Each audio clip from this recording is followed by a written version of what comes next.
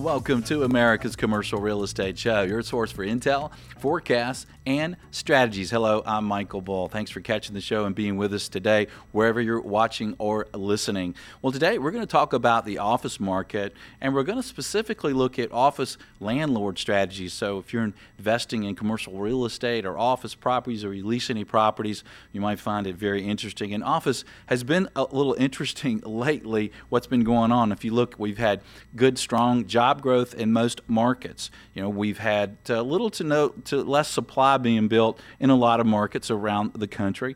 But then we've had some other things happening with the office market. We've had some companies, a lot of companies looking to use less square footage per employee. We've had people doing telecommuting. So, you know, the market's in a little turmoil. Let's see what's happening today. Well, first we'll talk with CoStar and look at the market. After that, we'll talk with Mike Lipsey, the Lipsey Company, and talk about some strategies for leasing more space, raising your NOI, and the value of your property. Please welcome my first guest, Hans Nordby. He's with CoStar. He's the managing director of CoStar Portfolio Strategies, and he's joining us on the phone. Hans, thanks for being with us. Michael, thank you so much for having me today. So, Hans, what are tenants seeing? What are landlords dealing with around the country today related to rental rates and occupancy? Well, first of all, we're seeing a slowing in rental rate growth, Michael, to 1.7% year over year versus over 5% back in 2015. Wow. So that's quite a slowdown. And that slowing in rent growth, it stems from an over 40% spike in new office deliveries this year in 2017 versus 16 by the time all the deliveries are done this year. So to put that in perspective, 2017 is going to be the first year in this real estate cycle, which we'd say started in 2010 when the recovery began, in which net office completions are going to outpace absorption. But since we're at a 10.2% national office vacancy rate as of the second quarter, the office market kind of needs new construction on average. So not as much fun for landlords, but the markets are functioning and they're still very healthy, Michael. Right.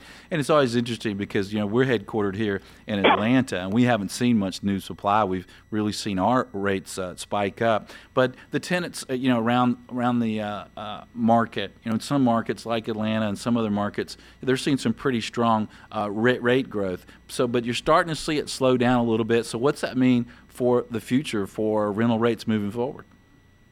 Well, we continue to see strong 8 to 10% rent growth in some markets, as you alluded to earlier, Michael, particularly the East Bay in California, which is kind of a spillover market in San Francisco and the tech market, but is coming into its own. But that'll slow down because San Francisco rents have already slowed with new construction. Other markets with strong rent growth include Charlotte and Seattle. They're posting about 7% numbers, also strong. Other markets where nationally, office rent growth has generally slowed to between 1 and 3. As I mentioned earlier, 1.7% on average. Most of that's because construction's killing a lot of the upside.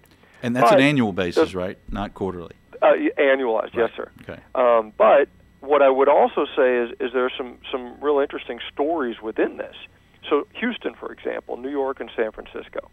So office rents have been in decline in Houston for a while, along with the energy market crash. That's been happening for a while, but this is the first time this cycle for the central business districts, CBDs of New York and San Francisco, where we've seen a 1% year-over-year decline in rent. So even in New York and San Francisco, the two investor darlings in the country, the leading ones, we've seen a decline. New York, the reason for rent stems mainly from the high level of construction and generally kind of soft tenant demand. So it's not just construction. So, for example, New York now has 21 million square feet of office construction underway. Wow. And that's about a 10-year supply of new space, given the fact that net absorption in the market's averaged under 2 million square foot annually for the past 5 years. Now, it's more complicated than that. It's not going to take 10 years to absorb this. There's ups, there's down. You know, we're not forecasting a very near-term recession, so that average includes recessions. And there's also the conversions of old office buildings to residential, which will take some of the inventory out. But net, that's a fair bit of supply for New York.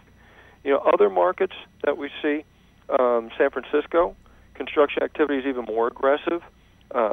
Since the 9 million square foot of in-process construction is a 5% increase in the office stock, which is more than double that in New York and on a percentage of stock basis. So for tenants and for landlords, this changes the game. For tenants, the increase in new supply nationally has given more buying power back to the tenants, especially relative to 15. However, that plays out differently in some different markets depending on where you're sitting. So let's talk about that. So relatively speaking, of course, you can get a good deal in New York if you're a tenant today. But where are some other markets where tenants, maybe a corporate headquarters or a larger tenant may get a good deal? Well, it's interesting you should say that, Michael, because when you say corporate headquarters and major tenants, they hit the news. Generally, they look for such large blocks of space that it comes down to the number of large blocks of space available.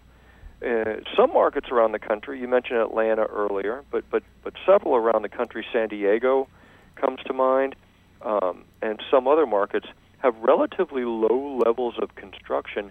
And that doesn't just hit your nominal vacancy rate, although it does, but it also means there are fewer large blocks available for a large tenant, which means you're more likely to get build-to-suit activity. And in a lot of these markets, they're build-to-suit type markets. So if you look at Minneapolis or San Diego or Atlanta, they're the types of places that quite oftentimes a big corporate tenant says, hey, I can find a space. It's not like San Francisco where it's no end of litigation to get the zoning and a long timeline to get it built. And you'll see kickoffs of build disputes. We saw that in Houston several years ago when the oil market was so hot. So I think, to your point, some of those big tenants are going to start kicking off in markets like Atlanta, San Diego, Minneapolis, because they're big tenant markets. They tend to have Fortune 500 firms, not so much San Diego, but the other two. And there aren't that many big blocks of space available. So while construction activity in terms of inventory underway has pulled back a little from 147 million square feet underway at the end of 16 to about 143 million square feet in the pipeline today, we could see some lumpy stuff in any number of cities that'll cause some pops. Right. Hope that's not the 20-minute answer your 1-minute question, Michael, but that's how we see it. Yeah, well, that's great. We're talking with Hans Nordby. He's with CoStar. We're talking about the U.S. office market. So, Hans, what are some of the factors that are really impacting the office market moving forward? You mentioned new supply levels in some markets, but what else might impact the market moving forward? Well, the magic asterisk here is that we're assuming no recession. We are 8 years into an economic cycle, and on average, economic cycles are supposed to last 5.7. So that's, this is a little long in the tooth. Now, from what we see, and you mentioned at the beginning of the call today, Michael, job growth has been quite good. And in addition to that, corporate profits have been rising for a couple quarters in a row. They were rough about a year ago, but they've been rising 3 quarters in a row. Leading indicators are generally positive. Energy prices are low, makes it a lot more livable for Americans and helps their spending power. So we don't see what's the precipitative factor in a recession in the next year. But if I'm a real estate investor and manager, as your listeners are, I'm watching out for that next recession. And I would bet on it happening, 2.5 to 3.5 years out. So that's something as a landlord I would watch out for and try to move more towards, longer leases and better quality tenant. So that's a major trend, but it's kind of hard to put your finger on this week. You also mentioned at the beginning of the call, lower square foot per worker. Yes, that's important, but I think that's slowing down a little bit for a couple of different reasons. One, we see it in the numbers in terms of the decline in the number of square feet per worker in many markets. And I don't have the specific number for Atlanta in front of me, but recently we saw Atlanta square foot per worker stabilize and maybe even tick up by half a foot. Well, this is for a couple different reasons. One, the unemployment rate in the 4% range, that's tight. It's hard to get people that you actually want. They've already got a job. One of the ways you get people is you have high-quality space and you don't stick them in a shoebox. So that is a pushback, especially in a market like Atlanta, where while rents are up, they're not out of hand compared to a San Francisco or a New York. So it's not that expensive to put your people in good quality space. So that's a mega trend that I think is playing out depending on which market you're in, a lower barrier, higher vacancy, lower rent market, or a very, very tight market. And the second thing that'll affect all markets is demographics. You know, the millennials, their peak year is 1990 for their birth year, so on average they're 27. You know, when you're 2-3 years out of undergrad and you just got a job, and your idea of privacy might very well be headphones. You know, I'm 50. My idea of privacy is not headphones. Tragically, these people will turn 35. They might do something crazy like move to the suburbs. They might want a whole desk to themselves. These things don't support a lower square foot per worker. So overall, I think there are some other macro trends at work here that, yes, we'll have a lower square foot per worker, but a lot of that's played out already. Yeah, I think that's a great point, because I think when the economy was not doing well, companies were looking for ways to save cost. There was, people, it was easy to get employees and retain employees. Okay, let's cram them in small space.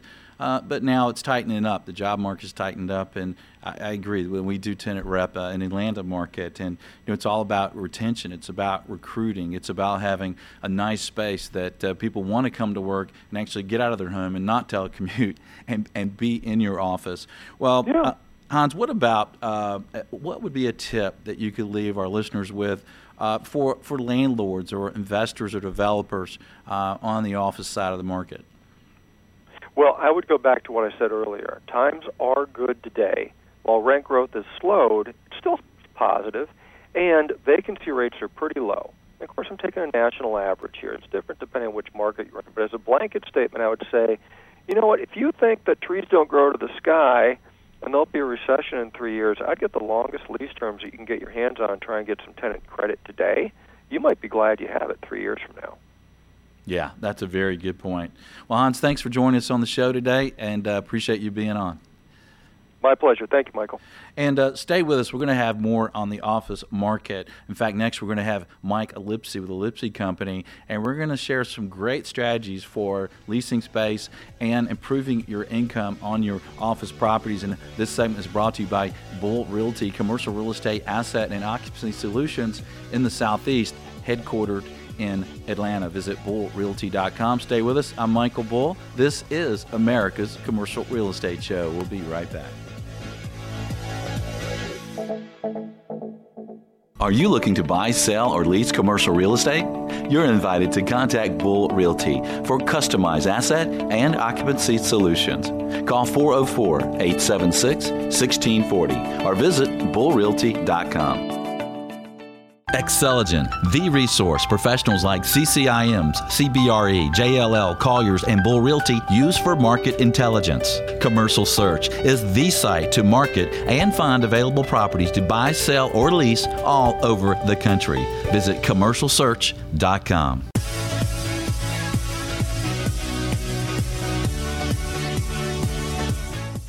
Welcome back to America's Commercial Real Estate Show. I'm Michael Bull. Well, today we're talking about the office market, and we're specifically focusing on landlord strategies. In a moment, we're going to talk to Mike Lipsey with the Lipsey Company and get some ideas from him how to increase your rents and NOI. And before that, we're going to talk to Eric Harris. He's Senior VP with Corporate Office Services at Bull Realty. Now, this segment is brought to you by RealCrowd, and RealCrowd's interesting. You can invest small amounts of money in large institutional commercial real estate deals online right now. Check it out at realcrowd.com. And like I said, we have Eric Harris with us. Eric, thanks for joining us in Studio One. Thanks for having me here. Pleasure. So Eric, it seems like that a lot of landlords, when they're leasing their space themselves or they use third party, sometimes they're not satisfied with what's going on. You know, they feel like they have too much vacancy. So let's talk about some tips. So what would you say to a landlord to help them lease space better? Well, for starters, most people should know this, but you want to make sure you hire a professional. That's I use the phrase on par. Par. Yeah, you want a representative that's kind of proactive. That's the P. You want them to also be assertive, and then you also want them to be responsive. Yeah. So to talk through it, I mean, proactive. You want them to know the market. You want them to know the type of users that might be of interest to your spaces, and you want to then go after them. You want to go after them either via mail, email, some type of strategy to let them know that you've got space available for them. Yeah, and I think some people may think that's logical, that a landlord rep that's leasing office space might be contacting tenants, but from what we've seen from being tenant reps is a lot of times they're really not. They're kind of waiting for tenant reps to bring them deals, right, or the tenants to call. True, that's very true. There's another part. If we move on to the A part, assertive. You just want someone that's assertive and aggressive, even that's going to go after business, not sit back and wait, like we've talked about. And you just have to be able to bring business for the landlord. That's why they hired you, not just handle some paperwork. Yeah, you're not just the resident manager or the residential agent sitting in a model home, right? Right. Waiting for buyers to come along. And part of being proactive, is that also doing proposals for tenants that maybe haven't asked for one? Correct. A lot of times I could see a landlord representative just waiting for the LOI or waiting for a request for a proposal, but you already know what you can offer, or you've thought through it, hopefully. Why not go ahead and give that proposal out so that they can maybe move forward at a quicker pace or help them with some questions they might have? Yeah, I think that's a great idea. I mean, if you see someone that you think they're a good tenant, maybe the tenant, the guy running the business or running the decision is kind of busy. They're doing other things. And if you show up maybe with a proposal in their lap, maybe they say, look, let's work on this. You never know. I was thinking about that. Thanks. Let's get going. So what's the R stand for in PAR? You want your agent to be responsible. Brokers should be responsible and responsive. If they do send the LOI, don't wait 2 weeks to send back the proposal. Yeah. You might want to get it back to them at a quick rate. You also want to make sure that they're responsive just for questions. Hey, I'd like to tour the space. Tell me about the space. You want them to pick up the phone, answer the questions, know the space, and just be responsive. And again, some people may think that, well, wouldn't a commercial broker or an in-house person for a REIT be responsive? But we can tell you from being in the business, probably 75% of people are not very responsive at all. Right, and it takes them way too long to get back to you. Yeah, and we understand. You get busy. I don't. I want things now. I want it now. Give it to me. Yeah. But no matter what, you have to make the most time, most of your time, and you've got to do the right thing for your landlord. I mean, ultimately, you report to them and want to help them make the most of their asset. So why not be responsible? Yeah, and I think that's true. And if you call on a landlord or a landlord rep and you're a tenant rep, and I think you want to get a call within 24 hours at least. And when I get a call that's 2, 3, 4, 5 days later, I'm like, well, they might not be on the list, depending on how fast I'm moving. I tell you what, as a tenant rep, I do a lot of tenant rep. If you call me back 4 or 5 days later, you're going to have to spend 5 minutes reminding me what I called you about 4 or 5 days ago. Because I've moved on. You've moved on. You've already leased done that deal, right? They're sold. They're done already. Yeah. Now, you recently took over a building in the Atlanta market that had a lot of vacancy, and it was professionally being leased, but it wasn't leasing. Tell us, a tip of how you increased that vacancy. Within a year, you took it from 30, 40 to 80, 90%. Yeah. So give us a tip there. Well, we just thought about the marketing, kind of did a dive into the way it was marketed before. There was not much of a tenant change initially, but what we did was we decided to change the way we looked at marketing it to people. We came up with really nice flyers. We came up with a great program and a consistent program for sending out information to fellow brokers. Always want to make sure your brokers and tenant reps know about your building and reward them for it. Make sure you give them a good fee. There's not a standard fee, but there are fees that are out there that people are kind of used to. So we always make sure we've got a good fee, and we cash out. The other thing that we did is we went in with a rate, and the way that we positioned the rate made it look very attractive. We went in with a net base and threw a CAM on top of it rather than a blown up full service price. Right, and for those of you who might not be in the office market a lot of the rates are quoted as a gross rent, full service, that includes all the expenses, so it's a higher rate per square foot. But if you quote it as a net rent, it's a lower dollar per square foot. Right. And let's face it, a lot of people are looking online today. They're in some sort of system, and they may be looking for an area and then a rate per square foot or less, right? And if you quoted yours as gross, it might be on less list. And you just want to talk to them to get it started, right? Yeah, nothing like getting that phone call from a tenant and, hey, tell me more. Tell me more. And that opens the door and opens a conversation, and that's the start of everything. Yeah. Well, what would be another final tip to close our segment out for landlords, or if you prefer to go to tenant? Well, we could finish out on landlord. Prospect, and prospect. You want your broker to actually reach out into the market. And I know we briefly touched on this, but reach out into the market and prospect. That might sound new to a landlord, but from a tenant rep's perspective, if you apply your tenant rep mentality as a landlord rep, you're going to gain more business, more hits, quicker, and then you're going to have more control over the responses and the information that you're giving out and receiving. Yeah. Well, let's circle back to what you said about compensation, because we've had some great landlords on our show, and one of the things that they do is they really take care of tenant reps. They pay them quickly. Yeah. They pay full service. They pay full commissions to tenant reps. And then I've seen some smaller landlords that aren't as experienced. When they come in and say, all right, well, what do you mean a commission and a half? What do you mean I got to pay a tenant rep a full fee and give my landlord rep that's doing my work a half a fee? And they just want it to be one fee. Well, the problem there is now maybe they're only offering the tenant rep a half a fee. And we're dealing with human beings that are trying to make a living, right? So, they may or may not put your property on their list. Right. So, offer a full fee, make sure that your landlord rep is getting paid properly, and that he's offering a full fee to your tenant rep, because you want it on the list, you want tenant demand, and look, you just negotiate separately. So if you're a landlord, you think commission half sounds high, well, you just negotiate accordingly, right? So you can get more prospects in the room. And one of the things that you had mentioned earlier that I want to see if you'd share with our listeners and viewers is the concept of a retainer. Because a lot of these office owners have pulled this stuff in-house, and they're having employees kind of try to handle the leasing. Now they're trying to lease their own property. Now they've got another employee, and sometimes that doesn't work. So there's another method to consider, right? Yeah, and one of the key words you mentioned was try. Right. Folks will try to bring this in-house, and really it's I think it's a comfort factor.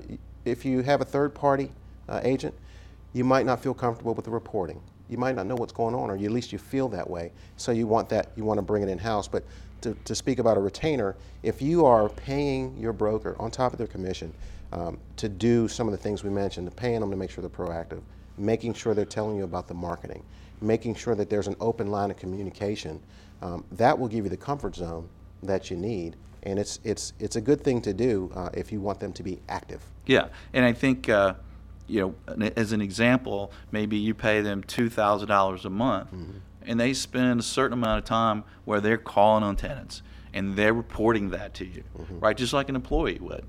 And that would make me feel comfortable as a landlord of my buildings. We lease our buildings here at our shop that I own, but if I'm using a third party, I'd like to say, all right, instead of having to hire an employee, yeah, let me give you $2,000 a month, but I want you to report a certain amount of hours and a certain amount of calls, and let me know what happened on those calls. Now I feel good that you're being proactive. Yeah, and then you see some value. And you don't have that worry about a broker that's just trying to sit and wait. Yeah. Well, good stuff, Eric. Thanks for joining us. Thanks for having me. And stay tuned. Right after the short break, we're going to have Mike Lipsey and get his slant on some landlord issues and some tips for raising rents, raising vacancy, and NOI. I'm Michael Bull. This is America's Commercial Real Estate Show. Stay with us. Hi, this is Michael Bull. Check out Plum Lending, the $1 to $25 million commercial real estate specialist. Plum offers you speed, certainty, and preferential terms because it's all driven by technology. Visit getyourplumloan.com. That's getyourplumloan.com. Build Out, the best all-in-one marketing tool for your brokerage. Learn how you can create marketing materials instantly and streamline your property listings process. Visit buildout.com.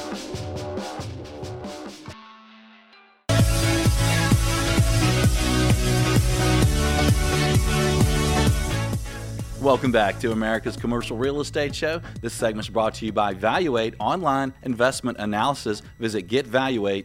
BuildOut.com. Today we're talking about office investment, office leasing strategies, and we have a wonderful guest for you now. We have Mike Lipsey. Mike is founder of the Lipsey Company, and they train and consult with corporations, with commercial real estate service providers, with REITs and institutional owners of office properties. And Mike's here in Studio One. Thanks for being with us. Thank you, Michael. I appreciate it. Well, Mike, you are in all these offices around the country and around the world. You know, we've all seen at least kind of the latest trends of kind of the WeWork kind of space and the more people per square feet. We've seen kind of open office spaces. What are some of the more recent trends that you're seeing? Is any of this stuff backfiring? Well, I think of myself as a plumber.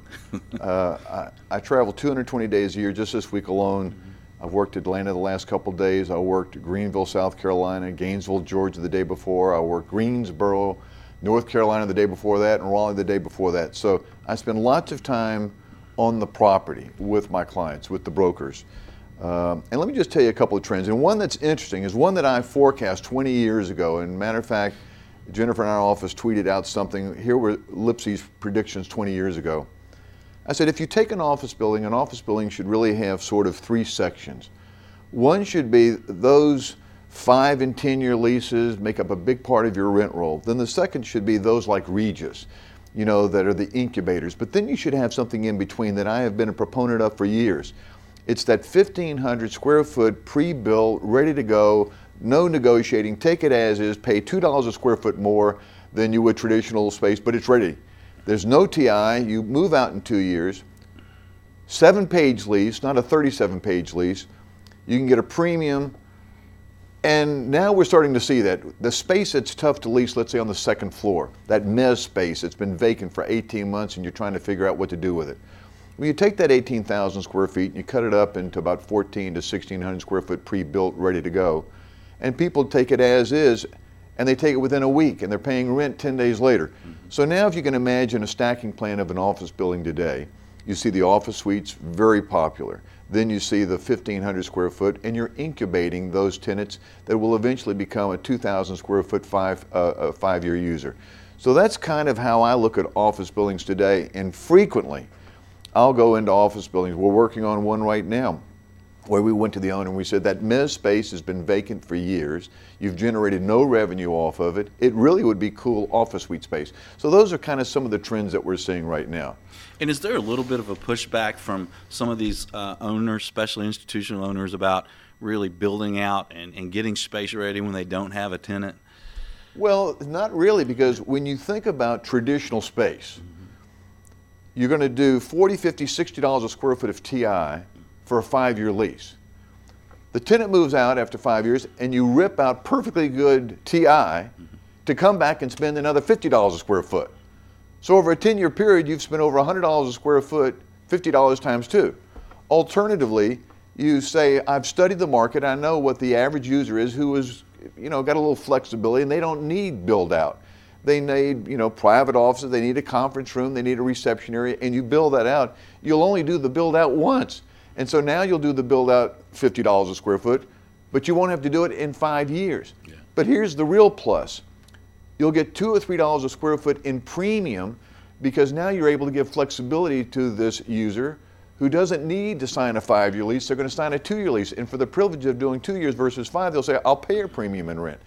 Another benefit. There's no escalations, there's no pass-throughs, all that is pre-calculated in the lease, so now you're able to reduce operating expenses by 38 cents a square foot, because now your accounting department doesn't have to be cranking out base year and escalations year after year after year. So it's a much more efficient model, and then hopefully that 1,500 square foot user grows, becomes a 3,000 square foot user, and then you're going to move them into another place in the building. And I like your point there. So it's not all the building, it's a portion of the building, because if it was your entire building's like that, then the lenders start worrying about it, and the investors looking at your property say, well, you don't have any long-term leases. I like that. Mike, you mentioned kind of the shared office space, the Regus model. What do you say to a property owner who says, all right, I'm going to take a floor and I'm going to operate that myself? Should they operate that themselves, or should they go with a third party kind of Regus? Well, we've worked with Regus for years. When they started off in Europe, we worked with them from the very beginning. And historically, those who run their own, you know, small suite space Not the 1,500 square foot, but the Regus model, it's not successful. And I see it over and over again. It takes a trained staff that knows how to lease, that knows how to run an operation, that knows how to provide infrastructure, and it's not something you want to experiment with. So my experience has been, it's a tough business because it's like the health club business. You're churning all the time. And so you got to be leasing all the time. You got to be marketing all the time. You got to be advertising all the time. And if you've just got one office that you've got office suites in, it's just tough to justify the advertising budget that's required. Just think about the amount of advertising that you hear about Regus. I mean, national advertising. That's expensive. And so it tends to be tough for a local owner to have one, office suite and hope to make it successful. Yeah, that makes sense. Well, Mike, let's say that I'm an institutional owner and I have a 120,000 square foot office building. Yeah.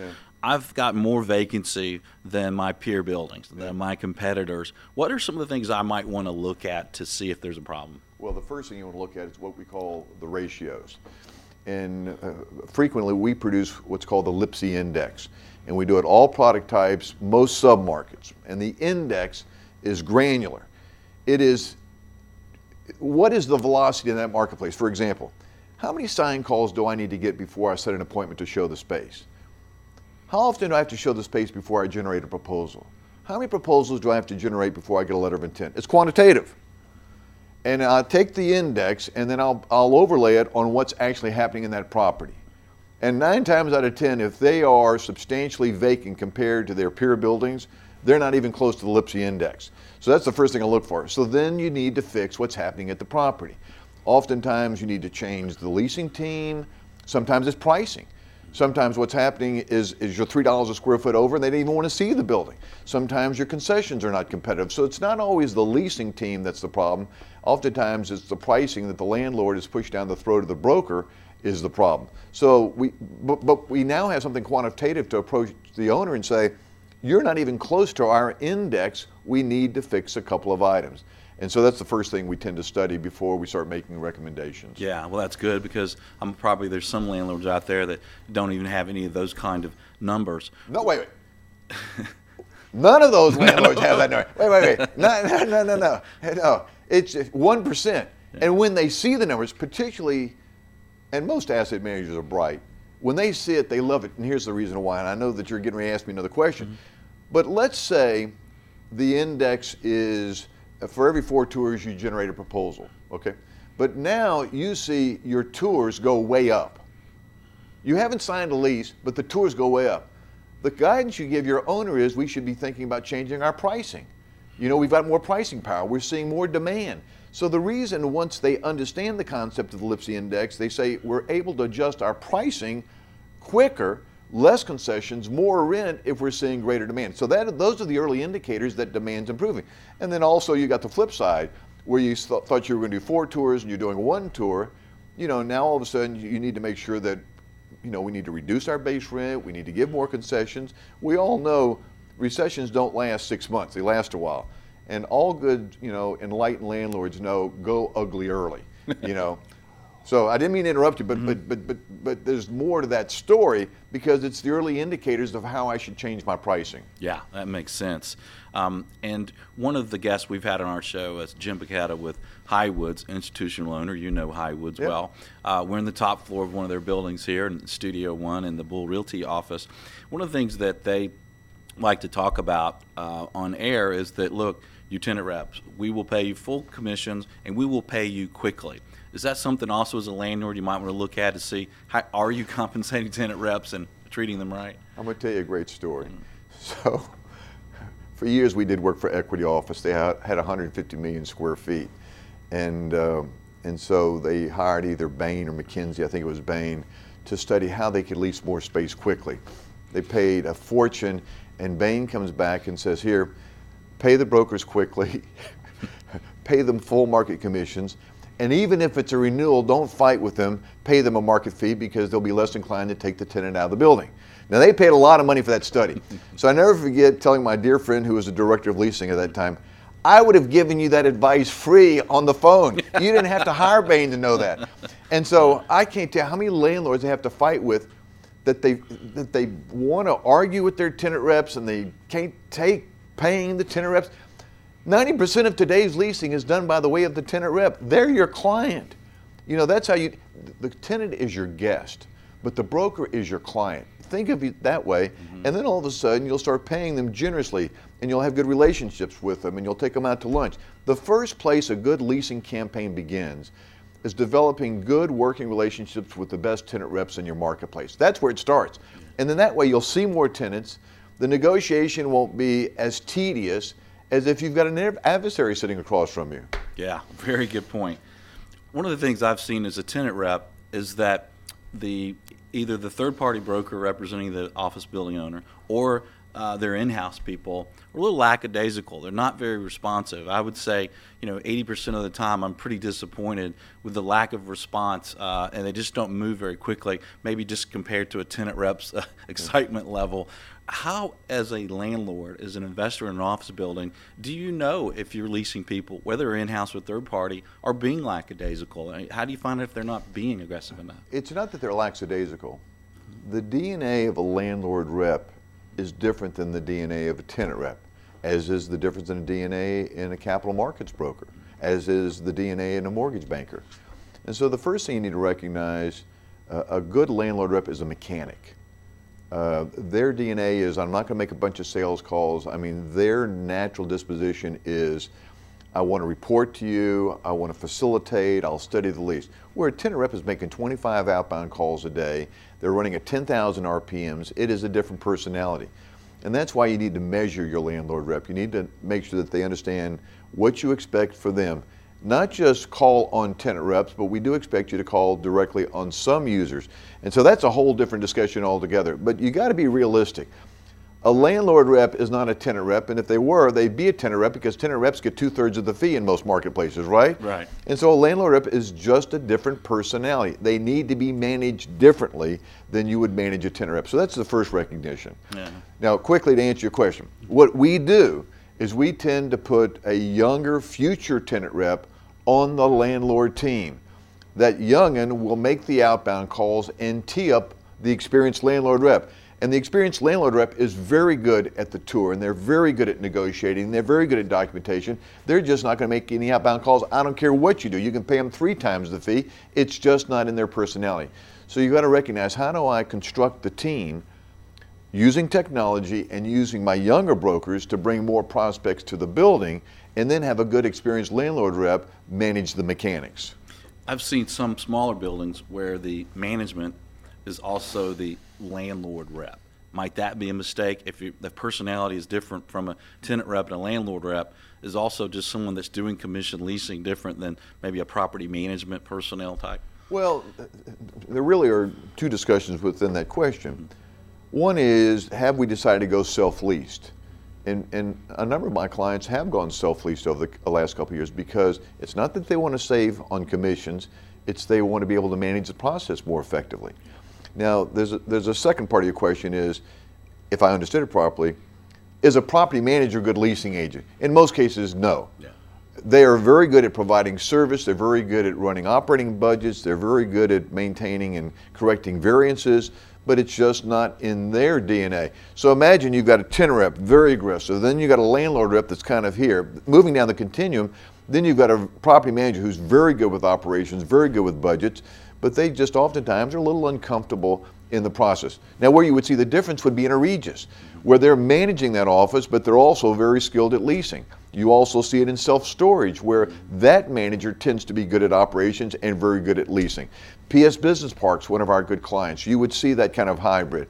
But in traditional offices, because the buildings are larger, they're more complicated, you tend not to see a good property manager also being a good leasing agent. That would be, sort of an exception. Yeah, well, that's a good tip. And we're going to take a short break. When we get back, I want to ask Mike about, well, how do you pick a team? How do you pick a broker to do your leasing for your property? And how can you help them increase your occupancy in your building? So stay with us. I'm Michael Bull. This is America's Commercial Real Estate Show. Video is powerful. Some of the biggest brands in commercial real estate have trusted us to tell their story. We are Barnes Creative Studios, premier commercial real estate video services. BarnesCreativeStudios.com. Would you like access to invest in institutional quality commercial real estate with experienced sponsors with small amounts of money? Of course you would. Visit realcrowd.com. Choose between Core, Core Plus, Value Add, or Opportunistic. Visit realcrowd.com.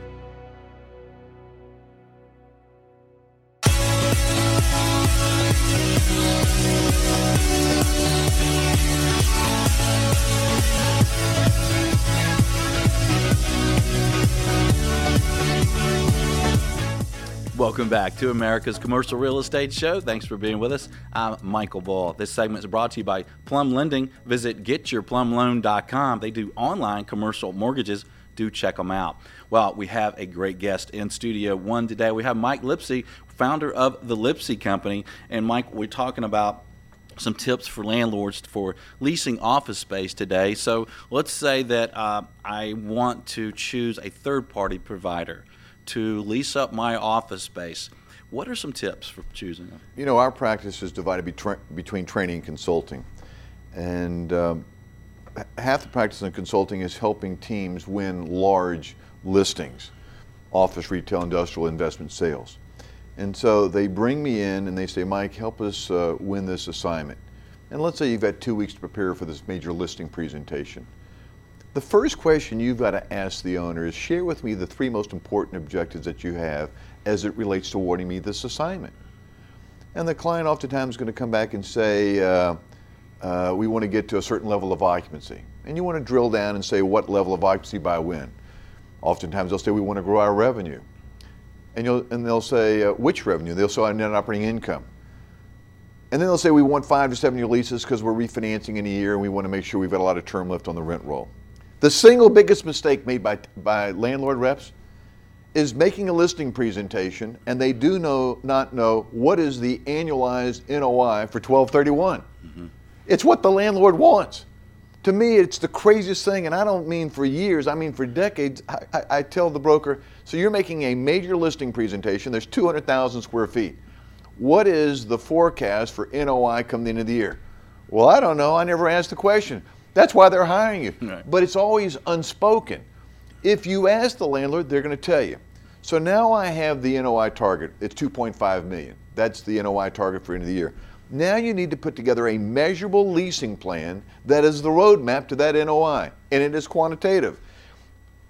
And you can do it by reverse engineering. You say, well, if I want 2.5 million, but I'm 1.8 million right now, that means I need to do so many leases. But to get to so many leases, I need to do some lease negotiations. And to get to lease negotiations, I got to generate proposals and I got to do tours. And you back into it. And the first test is it realistic for me to make that many calls, have that many tours, generate that many proposals? And it's not. Then in the listing presentation, you say, Michael, let me tell you what, we have looked at it hard. We're going to do a great job in each one of those benchmarks. You're not at 2.5 come to the end of the year. Even if we are exceeding the ratios in every category, you're not 2.5 until the second quarter of next year. You're still going to get hired because you're the first broker to come in there. To be honest. Well, and articulate. Right. I got to tell you a great story. Property managers spend months in putting together budgets. They go back and forth, right? So now the property manager's finishing up the budget, but now they got to call the leasing agent to see how much leasing they're going to do, right? Have you ever seen how that call goes? So I'm going to show y'all. Your group is going to see. Is this video or just audio? It's video. Both? So they're going to see for the first time. So the call comes into the leasing agent, who's having Starbucks from the property managers who've been working 3 months on the budget. The call goes like this. Lipsey, how much leasing do you think you're going to do? It's the last thing they got to do for the budget. And the leasing agent does this. 50,000 square feet. Boom, baby. 30 seconds, they can tell you. Out of there. No math. It's like divine intervention, 50,000 square feet. Yeah. Well, now watch. Mm-hmm. It's in a year and you did 20,000 square feet. Mm-hmm. Well, the property manager gets in an argument every month, every time they submit the P&L because there's a variance. The leasing guy, she gets off the hook, he gets off the hook, they get lunch because they blame it on the market. Right. And so that is one of the most important questions you could ever ask me. We have been implementing performance leasing programs for over 30 years. And once an owner becomes, they get it, then they're going to manage their broker or their in-house leasing agent differently. Yeah. But they give too much latitude to the broker. And those brokers, and I train more brokers than anyone else each year. And I tell the brokers, you'll win more listings if you demonstrate a more disciplined approach. But you got to start off with the NOI that they want and determine, is it realistic? And if it's not, here's what you will have come the year. Now, for the first time, they can finally budget effectively. So it's about measurement. You asked me about selecting the team. You can't select a team that is not willing to commit to the measurement. And what's really kind of curious is the number of landlords that let the tail wag the dog. You know, they don't force this discipline on their broker. And there's really two winners. There's not a win-loser. The broker wins because they're now disciplined, doing more of what they should be doing. And the landlord certainly wins because now the NOI is more predictive. But you also get to the NOI faster. Here's the reason. There's business development and transaction management when you're leasing. And what tends to happen to most leasing agents is they do their business development, they find a prospect, they got a space plan, they got to get construction drawings, and that takes time. But while they're doing that transaction management, they're doing no business development. So they close a 10,000 square foot lease and they wake up and say, oh my goodness, you know, now I got to start doing some business development. So the leasing effort really is start, stop, start, stop, start, stop. You want to make sure that you hire a leasing agent that runs a constant parallel campaign, that the team is organized in such a way that someone is always doing business development while someone else on the team is doing transaction management.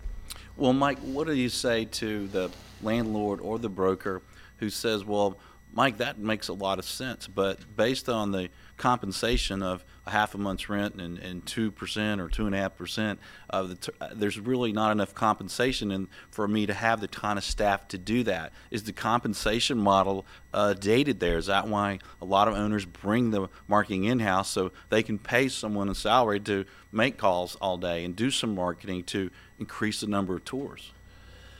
In our performance leasing program, particularly if there's a lot of vacancy, we oftentimes suggest a three-part commission program. One a retainer, one a commission, one a bonus pool. Let's talk about the retainer. A retainer is, I'm going to take fewer listings and give your listing more time. And I am going to run a very disciplined approach. If you're pleased with what I did in the month, pay the retainer at the end of the month. If you feel like I did not provide you extraordinary service, you're not under any obligation to pay me the retainer, okay? The retainer tends to be some reasonable number that allows you to give up your other listings and give you more time. So now I come to you, owner, and I give you this extraordinary performance. I worked the tenant reps, I've made some outbound calls, I did a good job on the tours, I've got a lot of stuff in the pipeline. Now you, the owner, at your option, can pay me the retainer or not. But guess what happens? If you decide not to pay me the retainer, more than likely you're not going to get the next month like the past month, right? Right. But it's the owner's decision. Right. So now, 9 times out of 10, if you really worked hard, you get the retainer. Yeah. Now you get whatever might be a traditional commission. Now let's talk about the bonus. You're an owner. If I get you to your NOI sooner than budgeted, will you pay me a bonus? If you ask that question 100 times of 100 landlords, and I've asked that question 1,000 times of 1,000 landlords, what do you think their answer is every time? I think yes. Heck yeah. Yes, it's hell yes. Because they all get it. If you get me to the NOI sooner, the building is now much more valuable than the small bonus that I'm going to pay you. The value that you've created is significant compared to the insignificant bonus that I'm going to pay you. So now that's what we see in today's modern teams. Large amount of vacancy, a retainer, then a commission, and then a bonus for getting to NOI sooner. That makes a lot of sense, and it makes sense for everyone, you know, in the stack, the owner, the investors, everyone. So what about, Mike, if you own or you're a third-party provider, you're leasing office space, and you're trying to increase the number of tours. You're trying to increase the number of tenants that come to look at the building. What are some tips there? Well, first, let's talk about the tour for a second. The tour is the at-bat. Yeah. And for years, we have had a wonderful training program called the Perfect Tour. And the perfect tour is, how do you set the scene? The reason you want refreshments is because you want to slow the tour down. You want to make sure that you can ask more questions and you can establish better rapport with the tenant rep broker. You want to make sure that there's air freshener in the space. You want to make sure that the building engineer is trained to hold the door open. You want to make sure there's reserved parking for the tenant rep. You want to make sure that you're using iPads when you're doing the tour, not old dated brochures with white tape all over it. So to me, the tour is the at-bat. And there is best practices just for that. The way that you increase the tour is you increase the denominators that get you to the tours. How do you get more prospects to your property website? How do you get more sign calls? It means you need to put more e-touches in the marketplace. It means you need to contact more tenant rep brokers. So Tours are a function of the denominator that came before. And all those denominators are e-touches, outbound calls, drop-in to see prospects, drop-ins to drop off small gifts to tenant rep brokers. It's running the right kind of advertising campaign. It's pushing people to the property website. So what is your strategy to get the tours is what is your strategy before the tour to get more prospects there. And that's got to be measured also. The market's going to give you so many tours. You know, it just will. So let's say the market's going to give you 4. But I always want to beat the market in every single category. I want 8 tours. But if I have better tours, statistically, if I have the best-in-class tour in the marketplace, I will then generate more proposals. So I'm going to double the amount of tours through my strategy, double the tours, but because my tour is off the chart, I know statistically will say that the tenant will say to the tenant rep broker, what a special building, and the hospitality was fantastic. Yeah, go ahead and get a proposal from them. That is the fastest place to accelerate your leasing, is put on a first-class tour, generating more proposals. I love your training on the perfect tour, and if you haven't checked out Lipsey's training modules and their coaching, you check them out. It's incredible. Well, Mike, before you go, if you can give one more tip for office owners to increase NOI, increase leasing activity, what would it be? Well, it's not just office. It's, you know, because we do office, retail, industrial. Mm-hmm. It's the first thing you have to do is put in a customer service program that you grow your tenant retention. You want to lease first to those who are already there. Right. And what many of my landlords do, they've got this huge line item for leasing and entertainment of tenant rep brokers, and they got no line item for tenant retention. They're not putting on any barbecues. They're not, you know, doing special things to show a lot of love to their tenants. So that's where good leasing starts, is keep who you have. Yeah. Because if I keep who I have, there's no vacancy. The void cost is tremendous because you got to pay brokers, and there's downtime and there's TI. So that's first. The second thing is, what is your measured accountability program that you've put in place that ties to the NOI? Here's what oftentimes happens. There's this detailed operating budget on the expense side, and there is no quantitative approach on the leasing side. And then make sure that you get a leasing team that's compensated properly, right? That's compensated properly, that agrees to adhering to reporting to you every Monday morning what they did, and at the end of the month, sharing with you what the variances might be, up or down. So that would be my suggestions to owners of all product types. Great tips, and I love the taking care of your existing tenants because, like you said, the costs there if they leave are tremendous, and if you can keep them, boy, you're going to really add to your bottom line. Well, if I may, and this is a book that we now give out because it's in digital form called Tenants or Guests, and it's been a great seller for many, many years. And tenants or guests are, you had a decision as a landlord. Is that person in there paying you rent a tenant, and it's not ARE, it's OR. Are they a tenant, are they a guest? And if you think about that tenant as someone staying in your hotel who can check out the next night, right, then you'll give them the kind of service that they deserve, and then you'll see your tenant retention. And that's the first thing I look for when I end up on a building. What is your tenant retention? If they tell me it's 40 and 50%, they got a problem. You know, we like to see high 70s, low 80s. That's a good tenant retention number. I like that. So that's a complimentary report? Oh, it's a book that we wrote called Tenants or Guests, Brokers or Clients, Vendors or Partners. Great. And it's one we wrote years ago. You know, we've sold it over and over again, but now it's in digital form, and if they request it, we'll send it to them. Great. Well, we'll put a link to Mike Lipsey's information. Do check it out. Mike, great information. Thanks for joining us. My pleasure. Thank you. And thank you for joining us on the radio stations, iTunes, YouTube, the show website. We love that you are with us, and we have a great show for you next week. Until then, be sure that you always lead, learn, and laugh, and join us for the Commercial Real Estate Show. America's Commercial Real Estate Show is brought to you by Bull Realty, commercial real estate asset and occupancy solutions. Real Crowd, crowdfunding with the professionals. Xceligent, building data everywhere. Plum Lending, online commercial real estate loans. Build Out, marketing for your brokerage. Barnes Creative Studios, commercial real estate video production.